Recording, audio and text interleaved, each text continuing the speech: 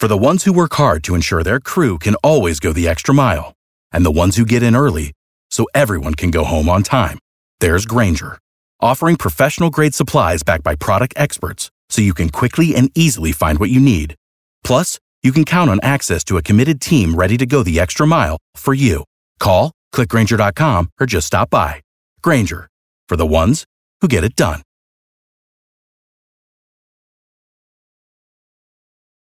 Every team, every topic, everywhere. This is Believe. What's up, Thunder fans? You people are listening to Topic Thunder.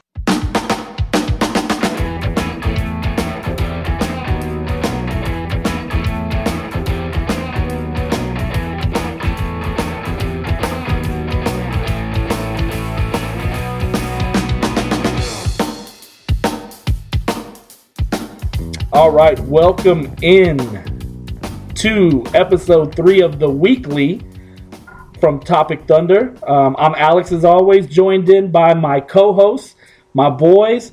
I got from Seattle, I got Stephen Dolan joining us. Stephen, how are you doing today? I'm doing great, man. We got games right around the corner, and I couldn't be more excited about it. Yes, sir. Yes, sir. My man, Matty Moles from Nebraska. How are you doing today? And I'm blessed by the best. I just had some Cheesecake Factory, so I'm trying not to fall into food coma. But I'm pretty excited, man. It's good to be back. What'd you eat over there? Man, so we had like this Jamaican dish. My wife and I always, we split it because they're gargantuan portions. The jerk chicken. And then it makes us feel less. Yeah. It makes us feel less guilty about eating the cheesecake. But we split the turtle cheesecake, and it was phenomenal. So molto bene. Molto bene.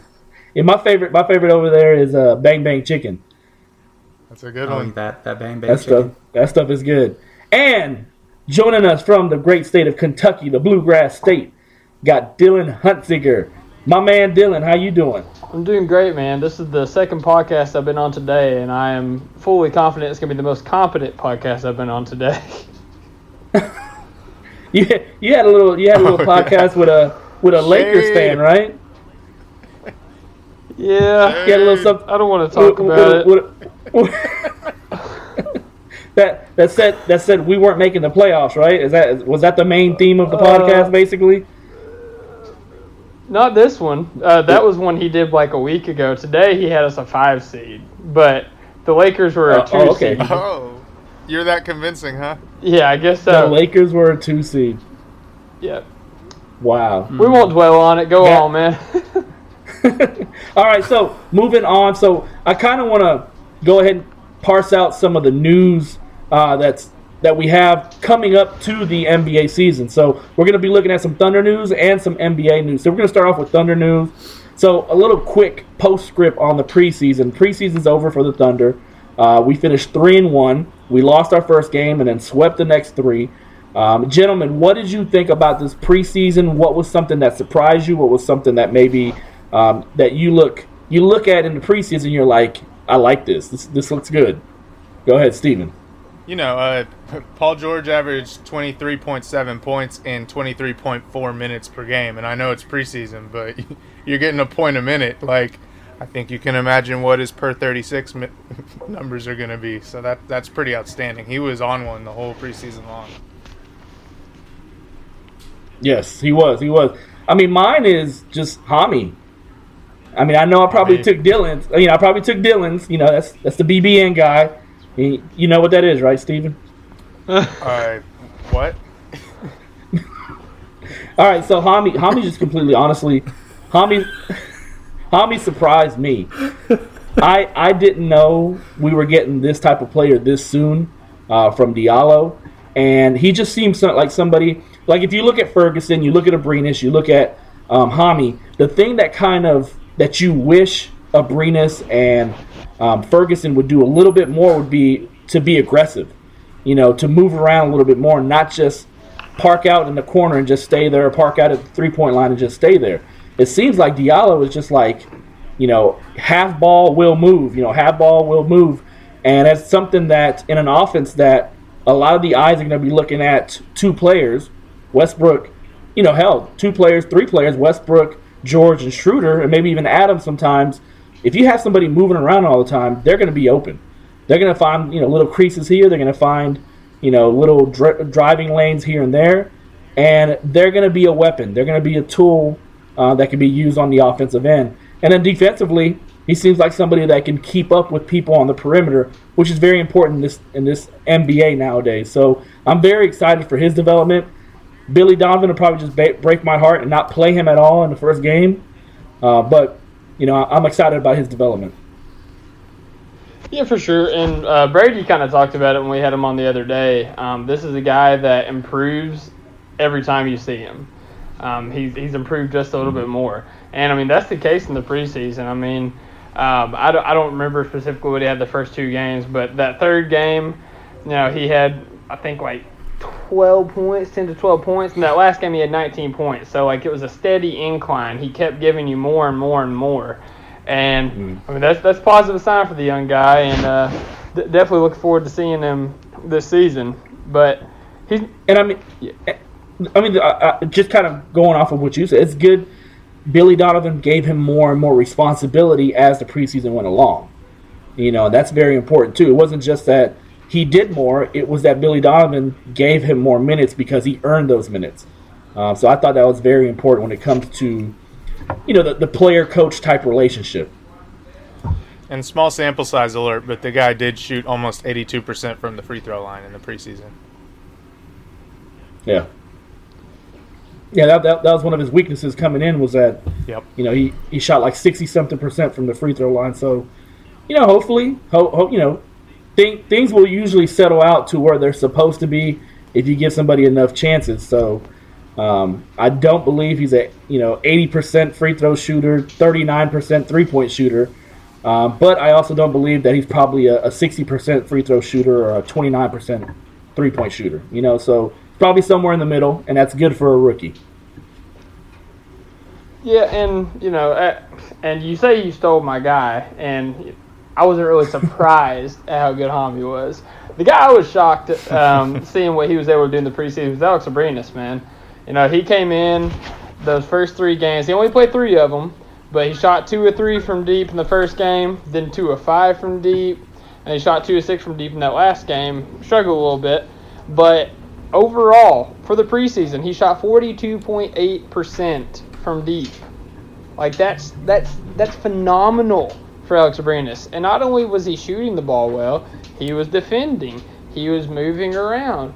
And, I mean, he looked good out there. He looked comfortable. And, obviously he was dealing with the back spasms, and hopefully he can shake that off come season time. But I was very encouraged by what Abrines showed me out there.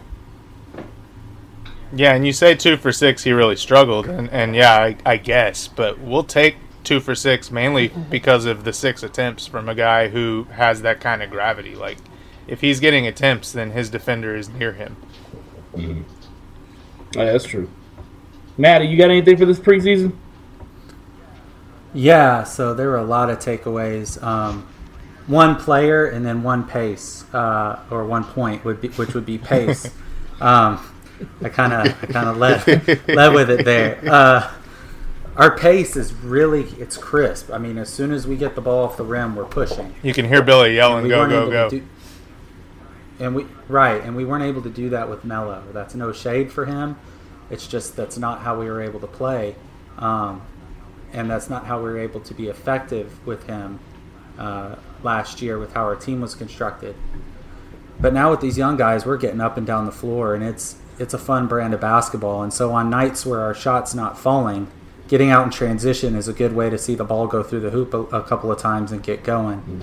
And also a way to be aggressive and get teams maybe in foul trouble a little bit. And we were able to see some of that a little bit as well. So the pace was causing that. And then something that doesn't really surprise us, but should put some other people on notice, is Steven Adams. I mean, people said the OK3 last year and they meant Melo, but really they should have meant Steven Adams being the third piece of that. And now he's getting more freedom to operate, and he's very effective and he's very efficient in what he's doing in the paint, and actually kind of stretching it out to 8, 9, 10 feet from the basket. So being able to see him grow offensively, we know what he's done on the defensive end. We know how he's good at crashing the boards. We know how tough he is and how much of a glue guy he is. But the rest of the league is now on notice, and they're gonna have to see him putting up 18 and 12 consistently. And those box scores are pretty tough to ignore. He's not going to be able to put up 12 because, Russell Westbrook's going to be stealing the rebounds from him. Yeah. Hami's going to be taking the rebounds from him. Let's be real. Yeah. Yeah. But yeah, so kind of keeping in the theme of things that kind of surprised us, not really surprised us, but things that we didn't really know coming into the season. Dennis Schroeder. Here's the thing. Like, if you play for LA, if you play for Golden State, or if you play for, I don't know, a New York, those players are usually very, they're very much on TV all the time. A lot of media members and a lot of people know how they play. Atlanta is not going to be your most popular team. It's not going to be your most popular team to show on TV. And so Schroeder, basically there are some players that you look at because they're on TV all the time, and there are some players that you just look at their numbers. And so people looked at Schroeder's numbers, especially from 2 years ago to this season, and they thought, okay, this guy is a malcontent. This guy does not play well within the system. As soon as the good players left out of Atlanta, he turned into somebody that was a chucker and didn't defend. But put him back in an environment where winning is the culture, and it just seems like this guy knows how to play, knows how to make the plays, knows how to make winning plays. And so, it was fun to see, especially with Westbrook out, it was fun to see somebody that can come in and fill those shoes that we've struggled with when Westbrook was out of the game, especially to start the game. You look at the backup point guard situation the last 2 years, and it hasn't been very good. Now we have a guy that if Westbrook actually misses a game or two because of an injury, we don't have to worry that much. And so that's a beautiful thing. That's something that this preseason showed me. It kind of crystallized that we don't have to worry that much about the point guard position because of Schroeder. Yeah, and I think what's important to realize is Schroeder showed great chemistry with the starters, and that's awesome. If something happens to Westbrook, we're good. But we haven't seen a lot of the second units. Obviously, he's going to be okay. He's a starting point guard in this league, on any other team. But, seeing that chemistry with Nerlens Noel, Jeremy Grant, guys like Abrines and Ferguson, Hami, that's going to be important to see, how he transitions that chemistry over. So that'll be something I'm looking for. And so kind of transitioning into Westbrook. So Billy Donovan on, I believe it was Tuesday, gave an update as to Russell Westbrook's medical condition, basically saying that, yeah, I mean, he did Billy talk, he did Donovan speak. So basically saying that he's still doing, was it non-contact or controlled contact drills? Yeah, that. And that they still don't know whether he's going to play on Wednesday or not. So Billy did what he did, coach speak, and he gave the answer that everybody in the organization would give. I think he's going to play. I think there's no way he goes ahead, he goes and sits out that game. What do you guys think? Myself, I definitely think he plays. I mean, you don't send Russell Westbrook to Oracle Arena on the night that Kevin Durant's going to get an NBA championship ring, and not expect him to go World War Westbrook on everybody. That's what he's going to do. He's going to go out there and he's going to dunk on every single member of the Warriors. He's going to triple double, and we're going to beat him by 40. So. Wow. Okay. Hot take. Cover me, boys. I was just kidding on that last part, but you know what I mean. The triple double. The 40. Beating by 40. Just kidding. What about you guys? What you think? I'm gonna take the cautious approach, and I think that I think he's not going to play. I know we want to go World War Westbrook, but he's actually going to have a chance to. I think he's going to have a chance to chill, and he's going to have a chance to get to 100%. We don't want to put him out there when he's not 100%, and there's no better way to attack Golden State than be full up and have Westbrook killing it for more than just one game, because it's an 82-game season. And so I think as much as I want him to play, I think that he's going to wait, he's going to chill, and we may get him back later in the week. Boring. Steven, what you think?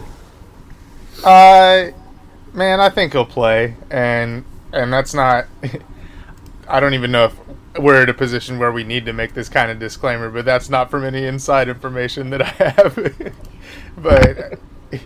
but I don't know. Like I think it'd be great if he plays, and I think he's gonna want to play, and if he's in position to, then he's gonna be out there. So maybe it's just my heart over my brain, but I want to see him stare down KD when he gets his ring. So I'm praying he plays. That'll be fun. All right, so moving on. So there hasn't been, other than that, there's not too much going on at Thunder in the world of Thunder, unless we want to talk about some bench warmers who were cut, which we really don't care. So let's move on from that. So moving on to some NBA news. So there are some things that have happened before this NBA season starts on Wednesday. So the first thing that I kind of want to talk about is the Spurs injury situation. You know, there must be some rattlesnakes in the facility because these guys are being snake bitten this year. There's a snake in their boots. Yes, we got DeJounte Murray going down with the torn ACL. We got Derek White going down with a torn plantar fasciitis thing in his heel, and then we got Rudy Gay. I think he sat out, or he's having issues with his heel also. So 2 of the 3-point guards are out. They're probably gonna have to start Patty Mills. You know, the Spurs situation, that's looking kind of bad, isn't it, as far as starting the season?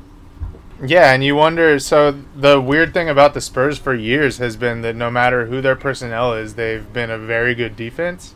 And you just wonder how much – you wonder at which point personnel changes can flip that, because they replaced Kawhi Leonard, one of the best defenders in the league, with DeMar DeRozan, who – basically got played off the court on defense in the playoffs. and then they replaced DeJounte Murray, who made an all-defensive team, with Patty Mills or whoever who did not aren't good defenders. So, like, at what point do they stop being a defensive juggernaut? And let's not forget that the guy that they drafted to kind of take Kawhi's place, Lonnie Walker, he's out with a torn meniscus. Yeah, he's out for like 2 months or something, ain't he? Yeah. So they don't even get to see what they have for the future for at least 2 to 3 months. To well into that future. Oh, wow. And let's make sure and say the thing we're expected to say, which is also true, that we are sad for DeJounte Murray. We are, yeah. He looked like he was going to have a big time season. He's always been one of the best defensive point guards in the league, and yeah, it does suck, especially so young in the career.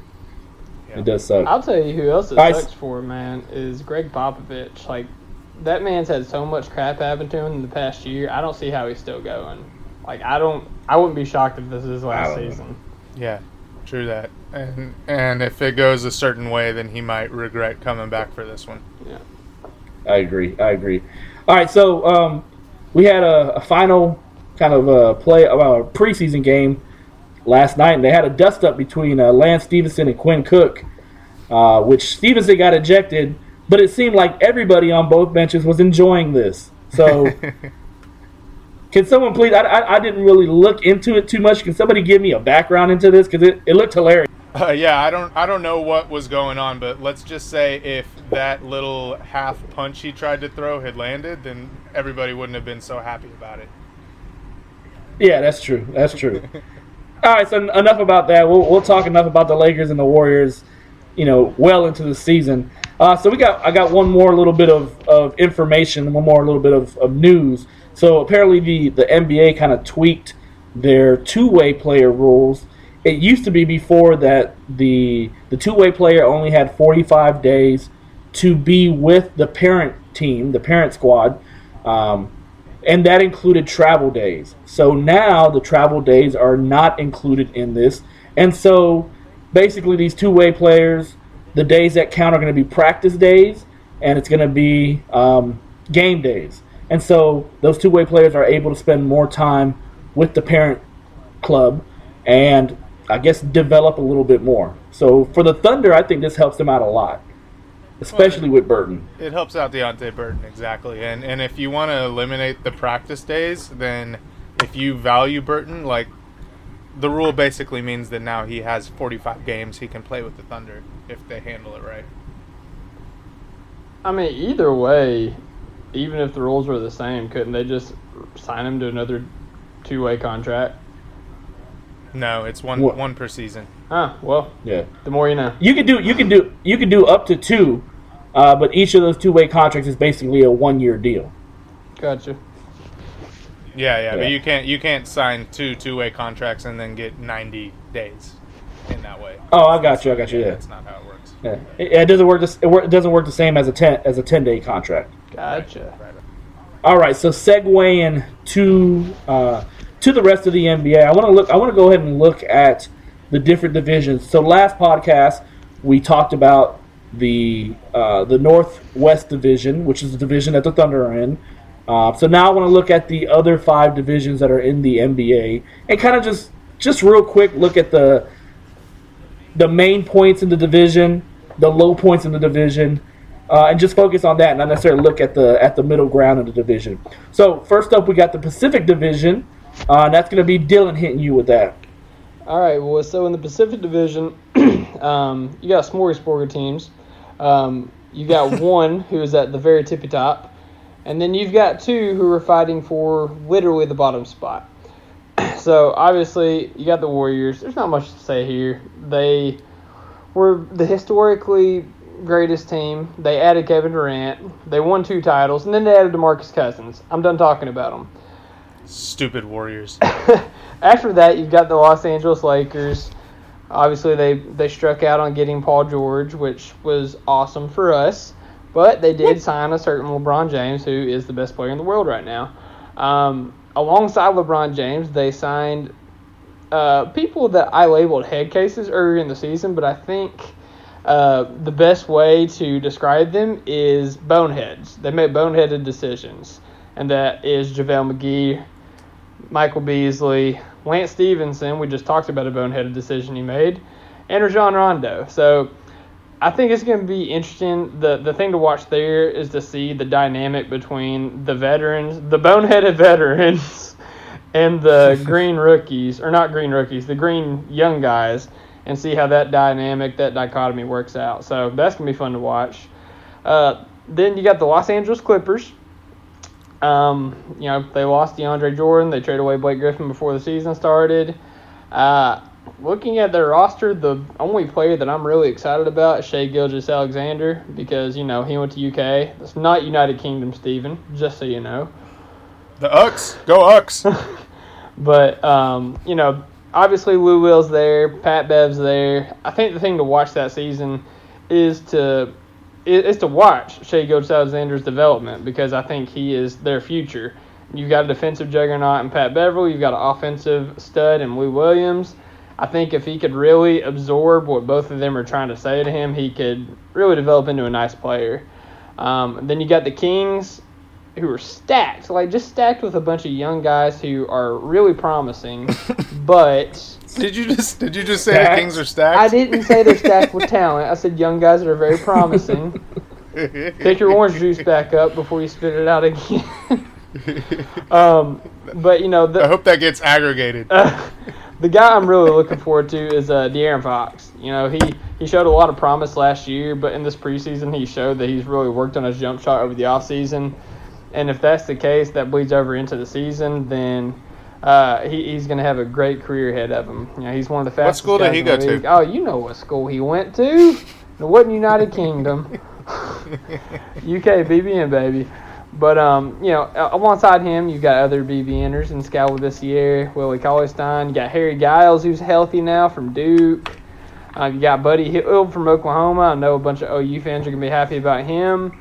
I mean, they just have a lot of young guys there. And, if they can keep this roster together, if they can develop their skill and their chemistry, then these guys can make the playoffs in a couple of years.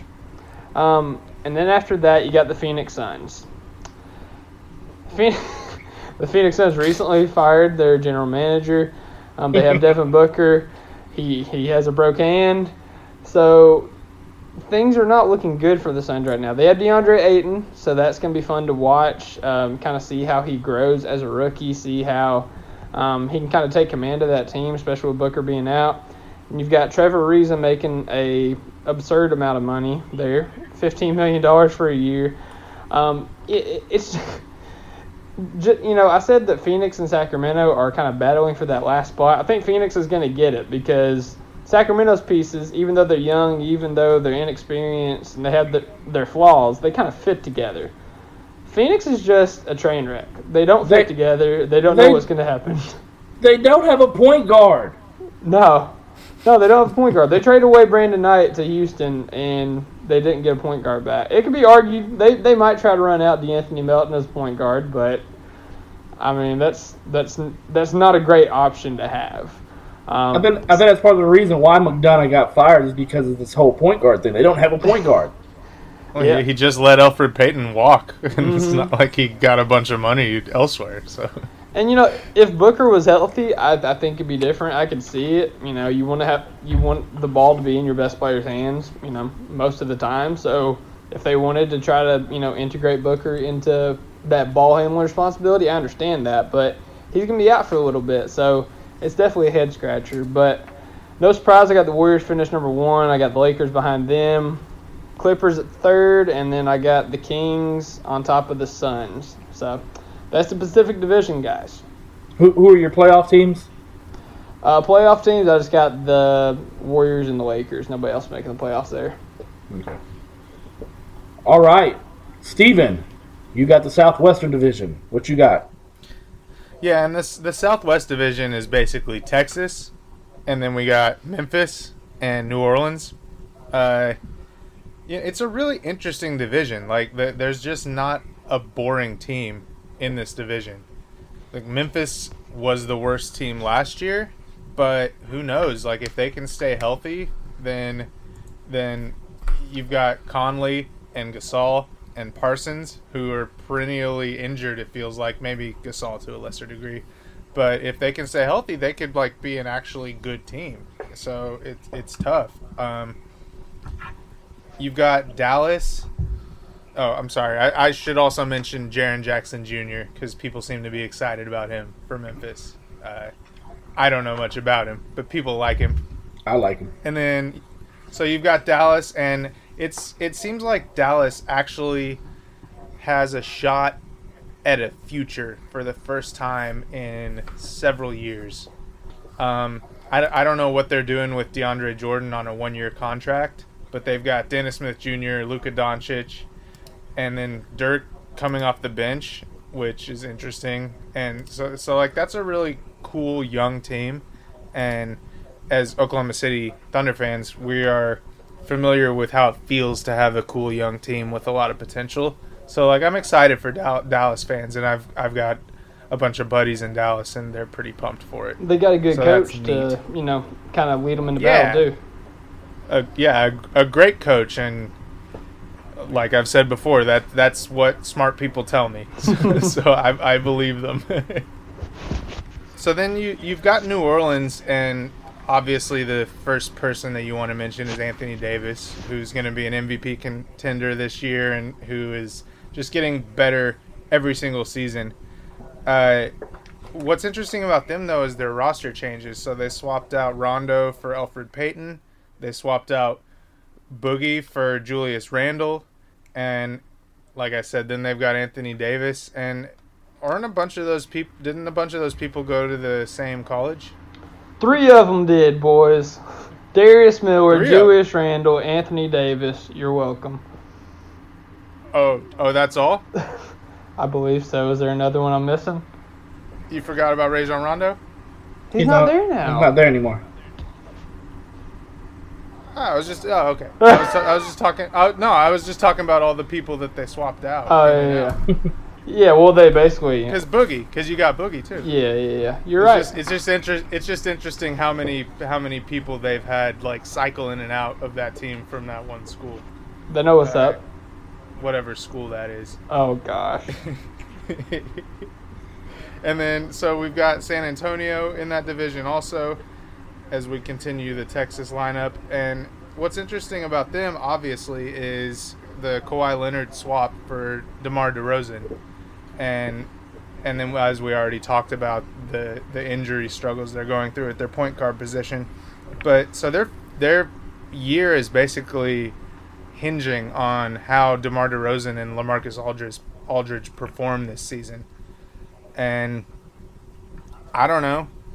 They could be good, I guess. Like it's another one of those seasons where you hesitate to doubt the Spurs, but you have kind of reasons to doubt the Spurs. So just continuing in that annual tradition for them. But then you got the headliner of this division, which is the Houston Rockets. And you know, as Thunder fans, I'm just going to start off talking about Carmelo Anthony. He's had a really good preseason. I mean, he's shot exactly 50% from three. He's coming off the bench for them, which is more than a little frustrating for Thunder fans. It's like, dude, we would have been so good last year if you would have just agreed to put your ego aside, and now you like Chris Paul, so you're doing it. Or maybe, like, he noticed how bad he was for the Thunder, so now he's just like, fine, I guess it's time. It's like, man, just like be a little more self-aware last year. That jerk. and then the major thing for them, I think, for how their season's going to turn out is going to be Chris Paul's health. Like, we all know he's getting a little up there in age. And if he can stay healthy, they're going to be great. If he can't stay healthy, they're still going to be really good. But we'll just have to see how that all turns out. So who are your playoff teams in that division? So I think Houston is obvious. I think New Orleans is probably going to make it if Anthony Davis just has a standard season for him.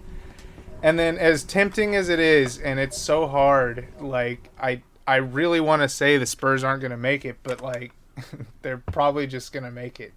Like, I think Memphis is out. I think Dallas is clearly out. But the Spurs are probably going to be the fringiest of this division, and I think they'll probably get in. Fringiest. Fringiest. That's a good word. All right, so moving on, we're going to the Eastern Conference now. So I have the Atlantic Division, which consists of the New York Knicks, the Brooklyn Nets, the Toronto Raptors, the Philadelphia 76ers, and the Boston Celtics. And so with that said, if we look at the Western Conference and we say the Western Conference is a bloodbath, this is the one division where I think it's literally a bloodbath within the division. It's a great division. Yeah, it's a great division as far as the top three teams in there. So if you're looking at Toronto, Philly, and Boston, you're probably looking at the top three teams in the Eastern Conference if everybody stays healthy. So looking at the ones that aren't going to make it, New York, Boston. New York is in the middle of a rebuild. They got Kevin Knox. They still got Frank Ntilikina. They're waiting on Kristaps Porzingis, which for all the rumors that are going out, he's probably not going to play this season because they want to go ahead and protect their investment. So literally you're going to have a full year of Enes Kanter playing, center for that team, and he's probably going to put up numbers, but again, as we saw in Oklahoma City, the defense is probably going to be horrible in New York. So, they're likely going to be out. Brooklyn, they haven't even started their rebuild because they don't have any of their picks until this year. So they finally get their pick this year, so we'll see where that goes, but they're not going to be any good. So looking at the top three teams. So we got Toronto, which acquired Kawhi Leonard. They were the number one team in the conference last year. And they got seemingly better with the Kawhi acquisition. You got Boston, which was great last season, went all the way to the conference finals against Cleveland. It took them to 7 games. And then you got Philly, which, with Ben Simmons, with Joel Embiid, and with that trust the process crew there. They keep on getting better. So those are going to be the cream of the crop. At this point, I can't really tell you which one of the how those three are going to play out. But those you have to. I have to. I'm sorry. Okay, so then, I'm going to go. I'm going to go with Boston number 1 for the entire conference and for this division. I'm going to go Toronto number 2, and I'm going to go Philly number 3, and that's how they're going to look in the conference standings. Also by the end of the season. It's going to be a bloodbath at the top. Those guys are going to beat each other up, and hopefully they stay healthy. I like to see competition, outside of just the Thunder. And so it's good to see finally, with LeBron gone from Cleveland, there is that vacuum that's created within the Eastern Conference where somebody has to step up. And it's going to be interesting to see who that is. And I'm putting my money on somebody from this division being that team. Question. Does Ben Simmons take a three-pointer, and does he make a three-pointer this season? Yes, possibly one. Follow up to the question, does Ben Simmons win Rookie of the Year? Whatever he wins, I'm pretty sure Donovan Mitchell will wear something that is the exact opposite of what Ben Simmons is going after. All right, so moving on to the Southeast Division. We got Maddie looking at that. So, Maddie, what's going on in that horrible division? I think it's a phenomenal division. Maybe not wins losses wise, but it's a super interesting division with the personalities that they have. So the cream of the crop in that division is obviously Washington. The greatest coach of all time, Scotty Brooks. He's finally going to figure it all out. Yeah, he's gonna put Jeff Green at center. He's a superstar according to Bradley Beal, LeBron. right? Basically, they got some overrated point guard from an overrated school running things there. The poor man's Russell Westbrook. A poor man's poor man, but I think they're fine. They're probably going to make the playoffs, and I'll get it out there. They might be the only team from this division to do so. Miami is on the Dwayne Wade farewell tour this year, and they're kind of a boring team to me. They look like they might be on the cusp of getting Jimmy Butler, but it doesn't seem to be working that way now. And then we got Bamba number 5, rocking things in Orlando. And you can talk what you want. You can say what you want about the mismanagement. I finally understood that. Does he wear number 5? Yeah, he did. Oh my god, that's so great. That's on the level of Paul George with 13. That's like. Hey, Bamba number 5, so PG-13, and then AK-47. AK-47, right. And jump down. They got Ron. Sorry, I was singing Mamba number 5. I can't get it out of your head. Damn, yep, I can't. A little rookie of the year in his life. He's got Ron by his side. No. They just brought him back, and I thought. Oh no. I think that's going to be a really fun court or front court to watch. I'm glad that they were able to bring Gordon back, and I'm glad that my segment is the one that gets this thing off the rails. They're a really fun team. I think they're going to be league pass worthy, but they're not going to win a lot of games. We got homeboy over here having to. You're killing Alex. You're killing him. He's done. Reba. We got the Charlotte Hornets, and they're maybe one of the most underwhelming teams. Bridges is good, and they got Malik Monk, who could be really good if he can stay healthy and get opportunities. Kemba Walker, Kemba Walker is he's solid. He's probably the best player they've ever had, but he's in the last year of his deal, and he's likely going to move elsewhere next year. And then we got Atlanta, the guy who ESPN was infatuated with last college basketball season, and Trae Young. He can hit it from the logo, even if the logo is only 24 feet from the basket. But he's going to be exciting to watch, and somebody worth tuning into pretty regularly as well. So there's some potential star power, some youth movement in this division, but ultimately Washington's the only team that's going to be playing in the postseason. So in all of this, I know you mentioned Miami. Whenever we talked about the NBA segment, how in the world could we forget about the Jimmy Butler saga in Minnesota just taking another step towards insanity?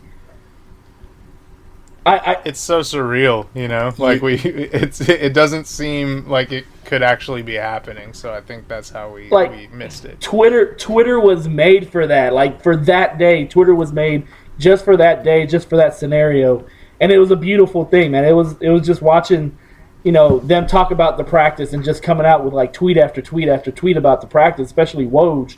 I loved it, man. I loved being on Twitter for that moment. That was awesome. I think I like Jimmy Butler even more after hearing it.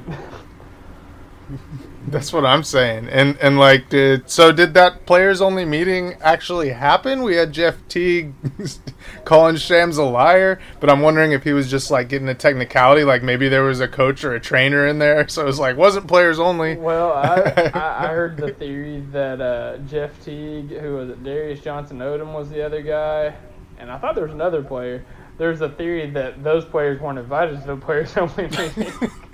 Well, I mean, no, it's not. Maybe, but I mean that there is a leak. There's a leak out there, and I'm pretty sure it is Jimmy because he had that one day in practice, and Jimmy somehow, Butler. some way, Rachel Nichols happened to be in Minnesota that day, and she was able to do an interview with him right after practice. So, but there's a leak somewhere in that organization, whether it's Jimmy or somebody else. I just find it hilarious that this is going on. Well, but it's pretty great that even if you think that him having his tirade in practice was staged because he was going to do this interview with Rachel Nichols afterward, what he can't stage is the report that he took the third string and beat the first string. No. You can't stage that. And that's what really made me be like, oh, now I like Jimmy, like Dylan was saying. Like, that is some Michael Jordan stuff. That was awesome. Apparently Paul George likes him too. Hey. It'd be nice. Confirmed. Hey, it'd be nice to have Kyle Singler's, $5 million right about now. Yeah, it would. Match some contracts with us. Yep. All right, so I got the final division, the Central Division.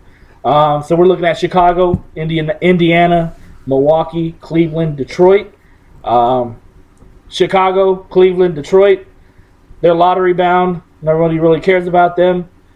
Indy, Milwaukee, that's the ones that when you're looking at the Atlantic Division, you're looking at the top three, and then you're probably looking at the next two within the Eastern Conference standings with Indiana and Milwaukee. So the deal with Milwaukee has always been, can you get the right system around Giannis? That's always been the thing. So they got this new coach. What's the coach's name? Is it Budenholzer? Oh yeah, it is Mike Budenholzer. Yeah. So it's Budenholzer. We saw Milwaukee a couple days ago here.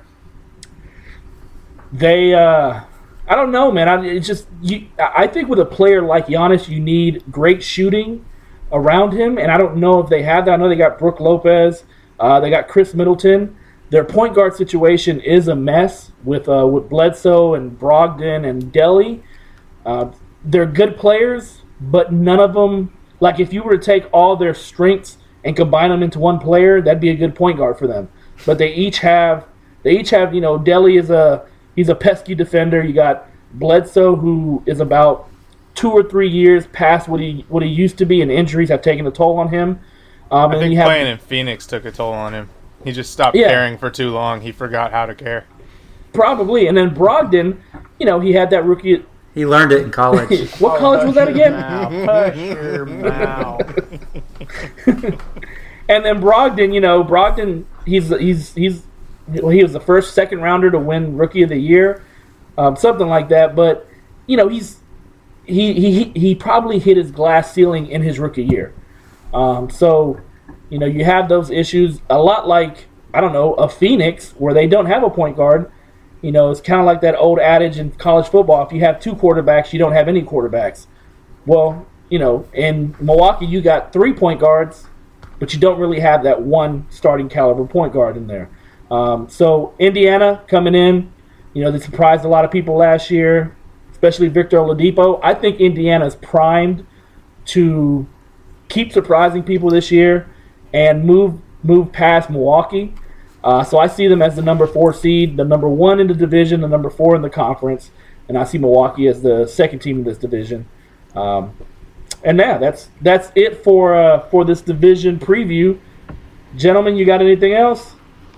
I will say on Giannis, man, if he's able to knock threes down like he's been showing, dude's gonna be unreal. And honestly, I don't know what Budenholzer is going to do, but the Bucks traditionally kind of let Giannis bring the ball up. So Brogdon was a nice piece with him because, he could spot up for a three. And now we don't know what Bud's going to do, but, because we haven't really got to see Giannis in the preseason. But, that's going to be an interesting situation to watch, if Mike's going to have him on the ball or if he's going to try to run him around off ball. Yeah, that's true. He's a great player, but he's kind of a weird player because he can't, because he hasn't historically been able to shoot. Mm-hmm. He's kind of a weird player to build around, Yeah, and I think like we've seen with Russell Westbrook, if a guy struggles shooting from outside, then the best place for the ball to be is in their hands. Yeah, that's true. All right, so we have some NBA games coming up. So let's go ahead and move over to our real ones that count. Yes. So let's go ahead and move over to our forecast.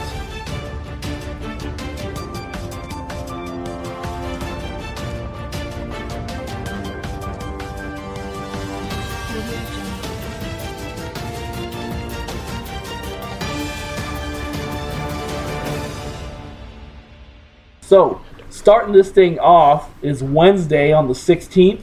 We'll be starting the season off in Oracle in Oakland, and unfortunately we'll be there to watch Kevin Durant and Steph Curry and all those guys receive these shiny little things they put on their fingers after they win the final game of the season.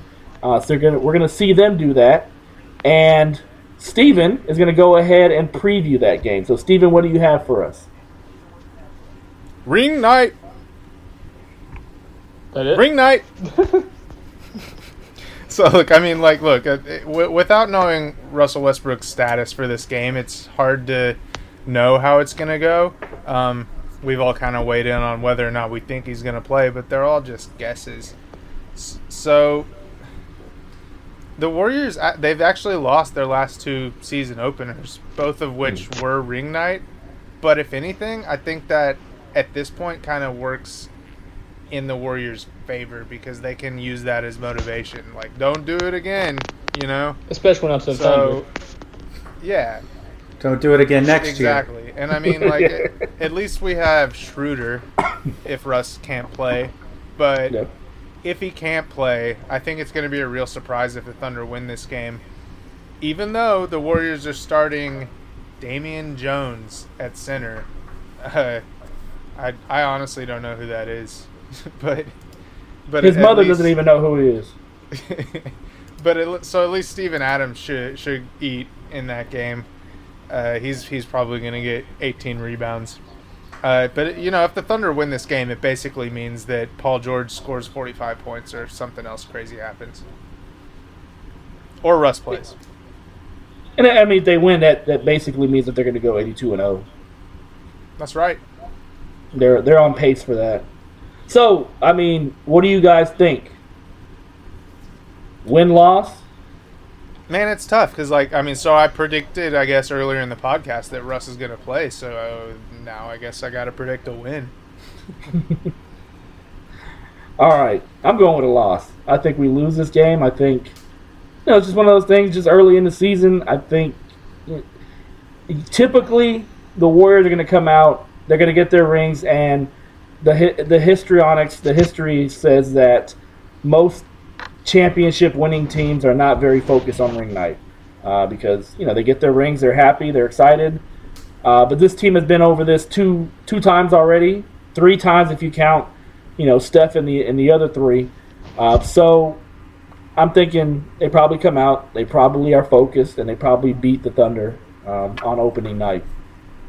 Maddie? I mean, so I said that Russ isn't going to play, which means that there's no chance that they win if Russ doesn't play, unless Paul George goes off for 81 like Kobe, and that's probably not going to happen. So yeah, unfortunately, this one may be tied up with or this may be ball game with 8 minutes left or so in the fourth quarter. Dylan? Man, I'm going W, man. I mean, if Russ wins, I think that we win, and I think we make a statement to the NBA, to the Warriors, that, we're not backing down this year. But coming. But honestly, man, even if Russ doesn't play, as well as Schroeder's been playing, the chip he has on his shoulder, the people he wants to prove wrong, and, say that alongside Paul George, I think we could still beat them. I don't think the Warriors are unbeatable in the regular season, particularly the first game of the regular season. So, I'm taking a W, man. Okay, good deal. All right, so moving on. So we play on Wednesday, and then we don't play again until Friday. We stay on the West Coast, and we go against the Clippers. So, Maddie, what do you got for me on that game? I think that we're going to probably get the win pretty easy. I mean, just looking at the Clippers roster, there's not really a lot to scare you unless they just get hot from 3. And Lou Williams goes off for 30-plus points. I think this could be a game that we win by 10, and it would only be, that close because of some stuff at the end of the game. But going to be a pretty boring game, honestly. So it'll be our first win, so that'll be exciting. But I don't really know a lot about how the Clippers are going to gel. I don't know about how that team's going to look. They could be gritty. They got some gritty players, but honestly, I think we've got enough talent to just overpower them. I agree. So I see W. Does anybody see an L? Nah, that's a dub. Russ always balls out against the Clippers. Yeah, I'm taking a W. If Russ plays, though, I am looking forward to his matchup with Patrick Beverley. It's always fireworks when they play. I'm also looking forward to Steven Adams playing Gru from Despicable Me. That's going to be fun. Marcin Gortat, he looks just like him. Come on now. All right. They got the ugliest centers, 1-2 in the league. They got Boban. Boban. I forgot about Boban. I hate Boban. Every time we play Boban, it seems like he always has one of those, 15 points, 12 rebound games in 10 minutes. So we'll see how it is. So moving on to Sunday, the 21st, we play the Sacramento Kings. It's the home opener for the Thunder, and I'll go ahead and preview this one. It's the Kings. Here's the thing about the Kings. We always seem to struggle against them for some crazy reason. That's true. They stacked. Yeah, they stacked. There we go. They are stacked. Oh, my God. At every position, they stacked. So, just kind of looking at this team, you would kind of think there's no way the Thunder would struggle against this team, regardless of whether Russell Westbrook is playing or not. But for some reason, historically, over the past couple seasons, we've always struggled against Sacramento, especially in Sacramento, but sometimes they surprise us here in Oklahoma City. So I really don't see a way that the Kings win this game. I hopefully am not, eating crow when Sunday comes around. But the Kings are what they are. They're They are rebuilding. They have good talent around them. De'Aaron Fox. You have Buddy Hield. You have some of the big guys, Skal Labissiere. You got Harry Giles, who we didn't see last season because of injury. But I still don't think that combination of players is able to beat a Paul George, a Steven Adams, a Schroeder, a Westbrook. So I think the Thunder win this game pretty easily, 10-plus points, and head into the first week of the season 2-1. Yeah, I'm taking a W. I mean, like you said, it's the Kings, and contrary to popular belief, they are not stacked. They're stacked with young talent, but they're not stacked with people that are going to impact right now. So just knock that out of there. I think it'll be a fun game, though, because like I said, they've got a lot of young guys. They got a lot of young athletes. I think we win it easily, but I think the Kings put on a show, too. Yeah, I can see that. So 2-1. Does everybody have 2-1 for the week? You know what, man? I literally have 2-1 written down on my piece of paper here. But as we've talked about this, and as I've said, I think Russell Westbrook's going to play in the first game. I've kind of boxed myself into a corner, and I think I have to upgrade to 3-0. So as my official prediction, 3-0. I'm right there with you, man. I said it in every one. I'm taking dubs, man. Dubs all day. I think we go into this season with the right mindset, with a chip on our shoulder, ready to prove everybody wrong and show the league what's up. Ever the optimist. I'm going 2-1. I'm trying to be more realistic, more pragmatic. Maddie, you joining me? Yeah, man. I'm not saying we're going to drop a game to the Kings. Of course. Yeah, we're going to go 2-1. We're going to handle business. We'll beat potentially a far superior Kings team that's loaded with talent. And stacked. And they got the buddy. They stacked. They got the buddy there. They stacked, yo. They stacked. No, we're probably going to win that game by double digits as well. In what is our first home game. So. And for the record, Anthony, who is not able to join us for this podcast, also is on the record predicting a 2-1 finish for this week. And we tweeted out a poll for fans because you guys are going to compete with us also in this, and it's still got a few hours left, but it's pretty definitively looking like the general consensus of the fans is 2-1 for this week.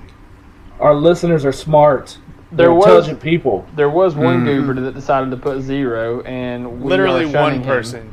I can't imagine it's not one of our Rockets followers. So as far as these predictions go, we have our listeners helping us out, and we're going to be doing predictions throughout the season. And then we're going to compile this at the end of the season, and the person that is the loser when it comes to these rankings, they're going to have a consequence that's going to come upon their head. We still don't know what it is. We may ask you guys to help us out in finding something that will prove to be the most embarrassing or the most controversial thing for the loser to go ahead and have to do. So if you guys have any ideas, hit us up on Twitter, hit us up wherever, and let us know what you think as we kind of think about what the consequence or punishment is going to be. All right? And just because you suggest it doesn't mean we're going to do it. Yeah, and just because maybe you don't like Dylan on Twitter doesn't mean that we're going to do it. So let's go ahead and get some help on that, and then we will let you guys know whenever we do come up with a consensus of what we're going to do. And hopefully whenever we do find that out, and it does happen, we'll have a camera there, we'll have a YouTube channel open, and then you guys can go ahead and view that on the YouTube channel and see all the shenanigans that happen with that. So moving on, we're gonna go ahead and go into Cover Me. You make it home now.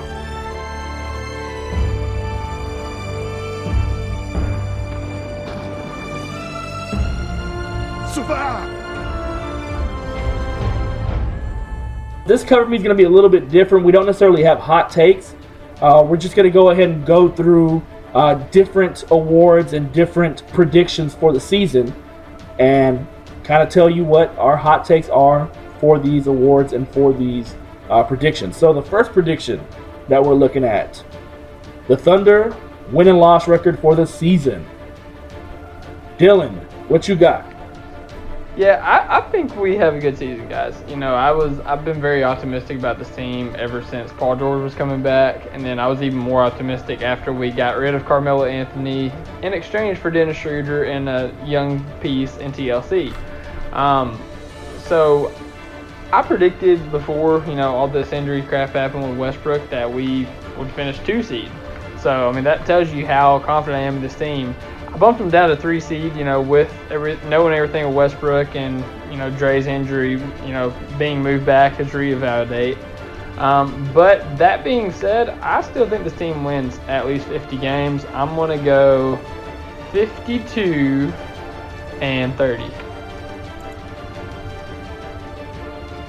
All right. Maddie, what you got? I mean, I agree with everything he said. Yeah, with our injury concerns, we could be the 2 seed. We could be anywhere as low as the 6 or 7 seed, to be honest, if you're looking at it through non-biased goggles with just how tight the West is. I mean, we ended up being the 3 seed last year, or the 4 seed last year, and we didn't wrap that up until the final, 2 games of the season? Final game of the season. So we could have been as low as 7, Easily. right? Yeah. Yeah, so the West isn't much better considering the best player in the world now plays in our division. That being said, I think I'm going to... In our conference. No? Or conference. Yeah, my bad. In our conference. So that being said, I'm going to one-up Dylan, and it's going to be a 53-win season for the Thunder. I actually went out, and I don't have it on me, but I will post it later. And I went through game by game, and that's the total I came to. So, 53 wins. All right, sounds about right. Steven, what you got? Hey, look, man, I didn't know when I wrote this down that I was going to end up being, still with Alex's answer pending, the most optimistic of the people. But after hearing what you guys said, I'm pretty confident that I'm going to be an outlier here. I've got 58 wins. Boy. And I didn't go through the schedule game by game like Maddie did. But what I did do is I went back and looked at last season. And the Thunder finished with 48 wins last season. They lost 11 games to teams under 500. And, you know, like the teams that we lost to are Orlando and Phoenix and the Knicks and just Brooklyn, just the worst of the teams. And I think without Melo on the roster and with the training camp to gel, which they've made a really big deal out of, I think that we can depend on some of those games where we were just relaxed and lost to bad teams going away. And add to that the fact that the Thunder were a 56 win pace team last year if you take out the 8-12 start. Like, I don't see... I think 48 was a major underachievement last year, and I think we can expect a real improvement. So 58 wins is where I landed, and call me crazy, but I'm being optimistic. Woo!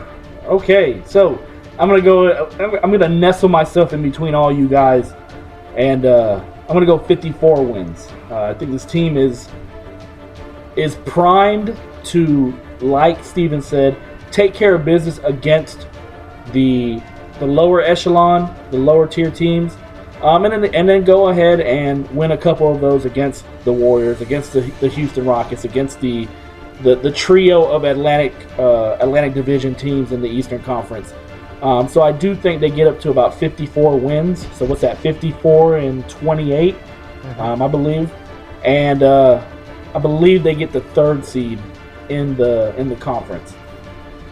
So, and then what did Anthony said that we would finish? Oh, what was it? 52 and 30. So yeah, it's going. 52 and 30. No, do the and Anthony said again. Oh, and Anthony said that we would go 52 and 30. So that's the numbers for. Is this the numbers for the consequence? Is this what we're looking at? No. We're gonna do that week by week throughout the season. Oh, okay, week by week. All right. Me so and Anthony okay, got that same cool. alignment of thinking right now, though. Yeah, so we might have to do a dual punishment for you two. Hey, now. All right, so let's see what we got next. So we're moving on to NBA awards predictions. So it's going to be kind of rapid fire. I don't think we need too much analysis at this moment because we haven't seen anything being played out yet. So this is just what we think heading into the season. So MVP, who you got? Dylan. Anthony Davis. AD. Oh. Okay. He went to that one college. Oh, my God. Dylan, who you got? Fresno State product, Paul George. Hey. Ooh. I mean, you've been on that for a while, but that's still like worthy Yeah. of a woohoo. Oh, I know. I get called crazy every time I say it, but I'm standing by it. All right, I got Giannis Antetokounmpo. Like, I feel like people are just waiting to crown him. Like he just has to have like one of the better seasons in the league, and he's gonna get that trophy.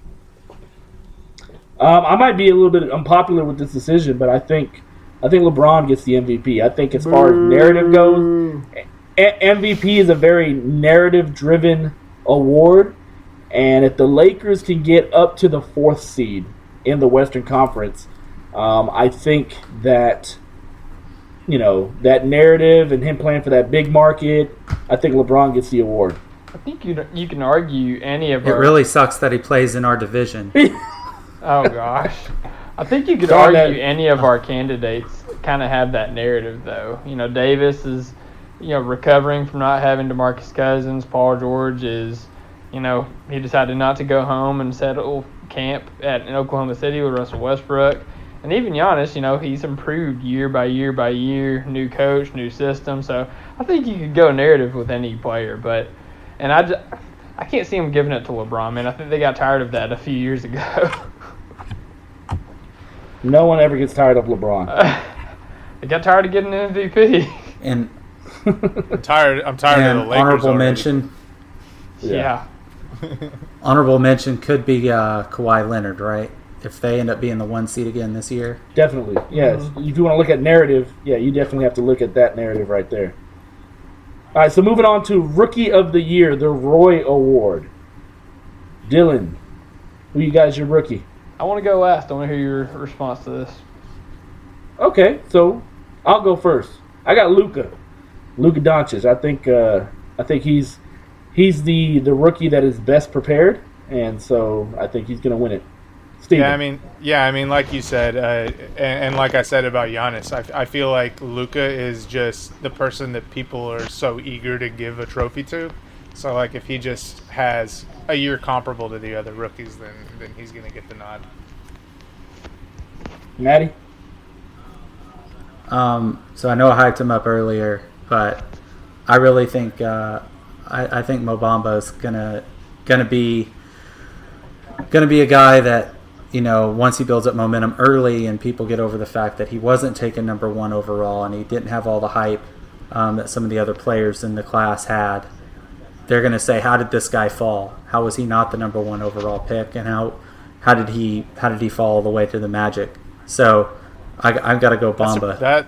That tracks as a really hot take, man. I don't know if I've heard a lot of hype around that kind of decision. So I wasn't initially put onto him, but I got to give a shout out to Stuart Gardner, who's on a podcast with us, who has been touting his praises from the jump. And I've come to see the light on him. So I'm just spreading the message, man. All right, the Bamba gospel. Bamba number 5. All right. All right, Dylan. All right. My pick for this is going to be Colin Sexton. I think out of all these guys, he's going to be the guy who has the ball in his hands the most. He's going to be the one making the decision. He'll have Kevin Love, who can have a nice pick and roll game. He's got Tristan Thompson, who can finish lobs. And the guy's a proven scorer. He's a great defender. And hot take for you, he could help carry the Cavs into the playoffs in a weak East. Yeah, so I got Colin Sexton winning Rookie of the Year, and dark horse, from that one school down there in the Bluegrass State, I think Shai Gilgeous-Alexander might have a chance. I almost thought that you were gonna, like, when you said you wanted to go last, I almost thought you were gonna say Hami. Just for a second there, I thought you were gonna do that. I love Hami, but I don't think he's gonna have the ball enough to do that. All right, so next one we got up here is Sixth Man of the Year. Do we all? Is there a consensus with that between us? It's Dennis Schroeder. No. No? I'm gonna stick with kind of the theme of how I've been answering, and that's the player who the media seem ready to crown, and that seems like Terry Rozier to me. I think they're all just waiting for him to blow up so they can just give him a trophy. Scary Terry. I've got Dennis Schroeder. I got our boy. Who you got? Maddie? Carmelo Anthony. Gosh. Get the frick out of here. That's not a bad choice at all. Who, me? That's not a bad choice at all. Hey, P, they said I gotta come off the bench. They said I'm gonna win Sixth Man of the Year. Dylan, who you got? That's Dennis Schroeder, man. He's gonna kill it. He's gonna get second units. He's gonna chew them up. It's gonna be hilarious if it's Melo and Schroeder 1 and 2 in the Sixth Man of the Year voting.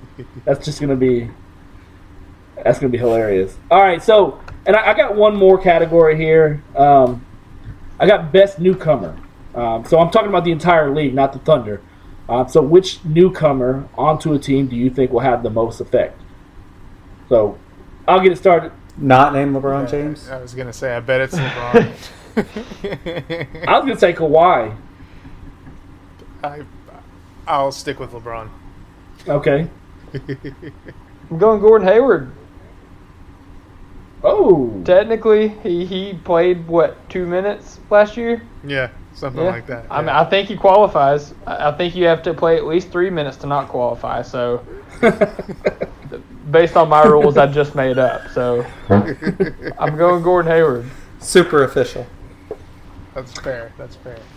All right. So, moving on. So, I want to move on to our Final Four prediction, and not Final Four for the NCAA, because we know Dylan will choose the University of Kentucky as the Final Four participant. Because it's a smart decision. You'd probably pick him in the NBA if he had the option. Probably. I want to look at the Final Four, so the 2 conference finalists for each conference. Who do you have? So I'll go ahead and get this started. So for the Eastern Conference, I got Toronto versus Boston. For the Western Conference, dun dun dun, I got Warriors versus Thunder. Dylan, who you got? It's funny you say that, because I have Thunder versus Warriors, and I have Boston versus Toronto. So we're almost the same. Yeah. Maddie, who you got? Yeah, I've got Boston versus Toronto in no particular order yet. And I've got the Warriors and the Rockets. Somebody had to be that guy. Yeah. Look, I'm never going to pick with my heart. I'm always going to say what I think is actually going to happen. That doesn't mean I hope to be incredibly wrong. If the Rockets go 0-82, it would make me happy. So let's just get that out of there. Well, if they go 3-79, 3-79, we want them to beat the Warriors. There you go. True. All right, Steven, who you got as your Final Four? I have the same as you and Dylan. I've got Warriors, Thunder, and then Boston, Toronto. But I want to introduce a dark horse, which has some things that need to fall into place for him, which is Miami. Like, if Jimmy Butler goes there, I think they're going to be a threat to get to the conference finals. You got Jimmy Butler, you got Dragic, was an all-star last year. They'll still have Whiteside, according to the trades that we've seen happen. Like, it could happen. Ooh. It's a hot take right there. That's spicy right there. If that happens... And then, we got to mention Philly. Nobody's said Philly, so, like, we just got to at least mention them. I mean, they're there in the discussion, but I don't think they get past those two teams in the East. Can I say something about Houston real quick? What's that? The reason I don't think Houston's going to make it is because, obviously they added offense, but they obviously lost Trevor Ariza, they lost Wicker Mbah-a-Moute, and the reason they was able to go toe with the Warriors last year wasn't their offense, it was their defense. They was able to switch everything and make things difficult for the Warriors, and they traded away their two most pivotal pieces in that. They keep P.J. Tucker, sure. They get James Ennis, sure. But you added Carmelo Anthony to your team. I mean, if you ask me who is built like the Rockets was last year, this year, it's the Thunder. That's why I think the Thunder have the best shot at the Warriors this year. So you haven't heard of this guy named James Ennis? I just said his name. So let me go ahead and pose this scenario to you guys. So there is a Jimmy Butler trade scenario out there where he goes to Houston in exchange for Eric Gordon and PJ Tucker. So far, Houston has been, they don't want to go ahead and get rid of Tucker. They don't really care about Gordon, but they don't want to get rid of Tucker. Let's say Houston says, you know what? Let's go all out. Let's get this. Let's get Jimmy Butler. What do you guys think? How do you guys think that changes the West if that happens? I think Houston gets a little better, and I think honestly it might cost them a few regular season games if they consolidate the talents of Gordon and Tucker, basically an offense and a defensive player, into one player, because they lose depth. But I think it makes them a lot better in the playoffs when depth becomes less important. Yeah, I agree. To me, it's just something that... Go ahead. No, I'm sorry. I was just saying, to me, you're asking Jimmy Butler to stand there and watch Chris Paul and James Harden try to break his defenders' ankles for 82 games and into the playoffs. I just don't think it's a good fit. Jimmy is kind of an ISO player. I mean, let's just call it what it is. He's not a guy who's going to go spot up there. But, yeah, Jimmy is what he is on defense. I mean, he's a great defender. But if you have to give up P.J. Tucker, you're kind of in the same boat. I mean, Jimmy Butler is probably a better defender than P.J. Tucker, but, he's going to have more offensive burden than Tucker does. So he's going to be more exhausted. I don't know. I don't love the fit. I think any place with high usage players, Jimmy's going to struggle. Yeah, and he's definitely a better defender than P.J. Tucker, but he doesn't have the same defensive abilities. Like, P.J. Tucker can play the 5 and the 4 mostly. Jimmy Butler can't do that, and I think P.J. Tucker's kind of the fill-in-the-blank piece that makes their whole defense work.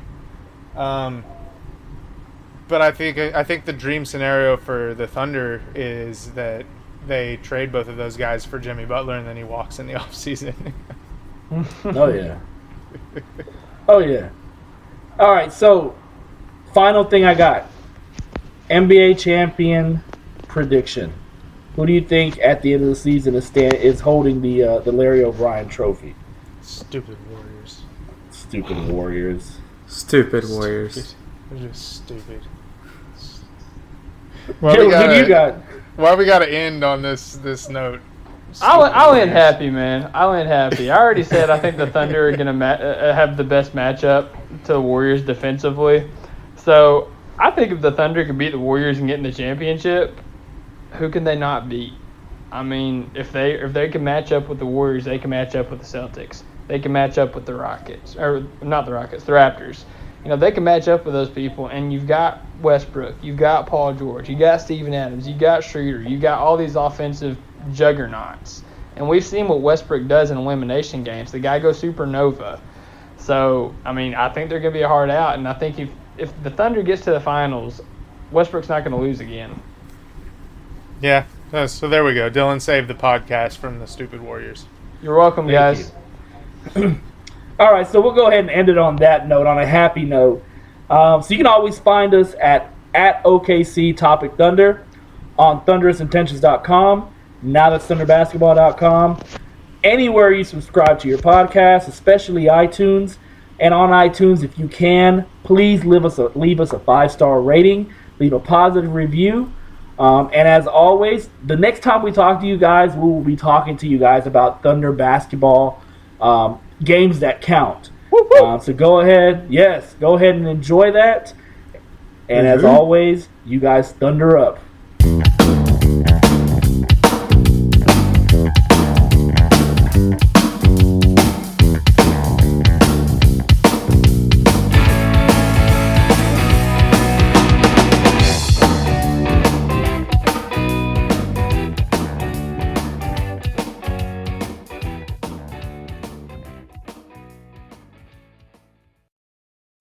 Spring? Is that you? Warmer temps mean new Allbirds styles. Meet the Super Light Collection, the lightest ever shoes from Allbirds, now in fresh colors. These must-have travel shoes have a lighter-than-air feel and barely-there fit that made them the most packable shoes ever. That means more comfort and less baggage. Try the Super Light Tree Runner with a cushy foam midsole and breathable eucalyptus fiber upper. Plus, they're comfy right out of the box. So what can you do in a super light shoe? What can't you do is the better question. And because they're super packable, the real question is, where are you taking them? Experience how Allbirds redefines comfort. Visit allbirds.com and use code SUPER24 for a free pair of socks with a purchase of $48 or more. That's ALLBIRDS.com. Code SUPER24.